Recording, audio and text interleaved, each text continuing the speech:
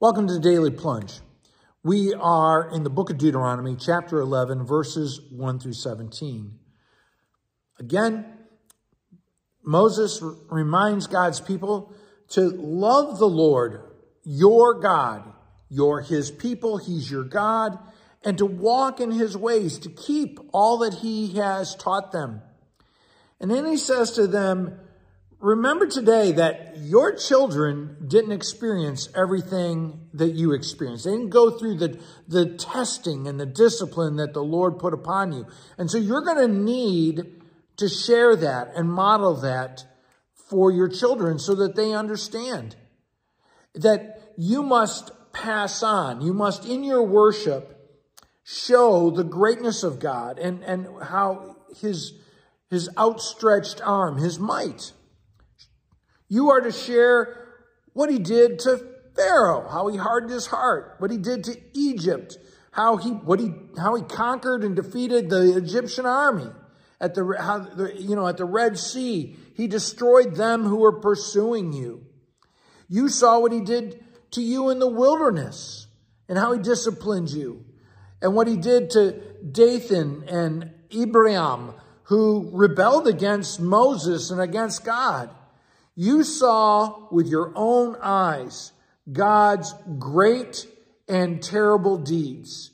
And you know that the Lord is not to be trifled with. Do not mess with God, because just as you have seen God's great merciful works to redeem you and save you and provide for you and claim you as his people, you've also seen what happens when people mess with God, right? And so you need to heed the entire commands that God has given to you, and everything he has shared with you.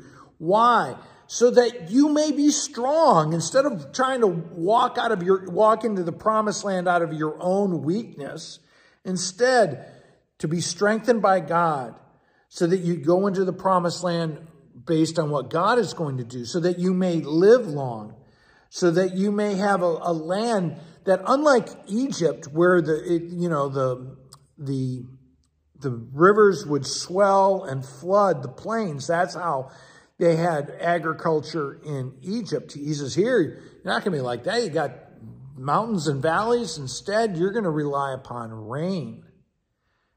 And that rain is provided by God. And you want to be careful not to be seduced, to be turned away, to serve other gods, to worship other gods. Do not get seduced into thinking that what you have is provided by your own strength or your own luck or the gods of this world. I mean, listen up, right? This is for us.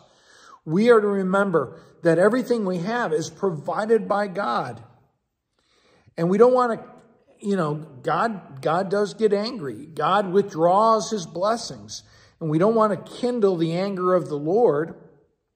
The Lord will, and he tells them, if you disobey God and you become just as wicked as the people that preceded you, the Lord will move you off the promised land.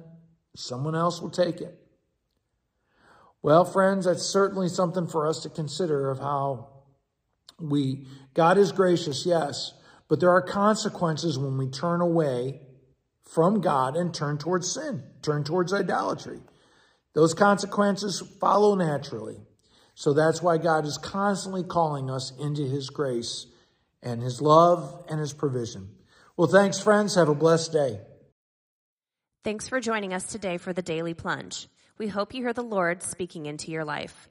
We invite you to subscribe so you can receive this plunge into the Word daily. If you found inspiration from this daily devotional, why not share it with someone you know?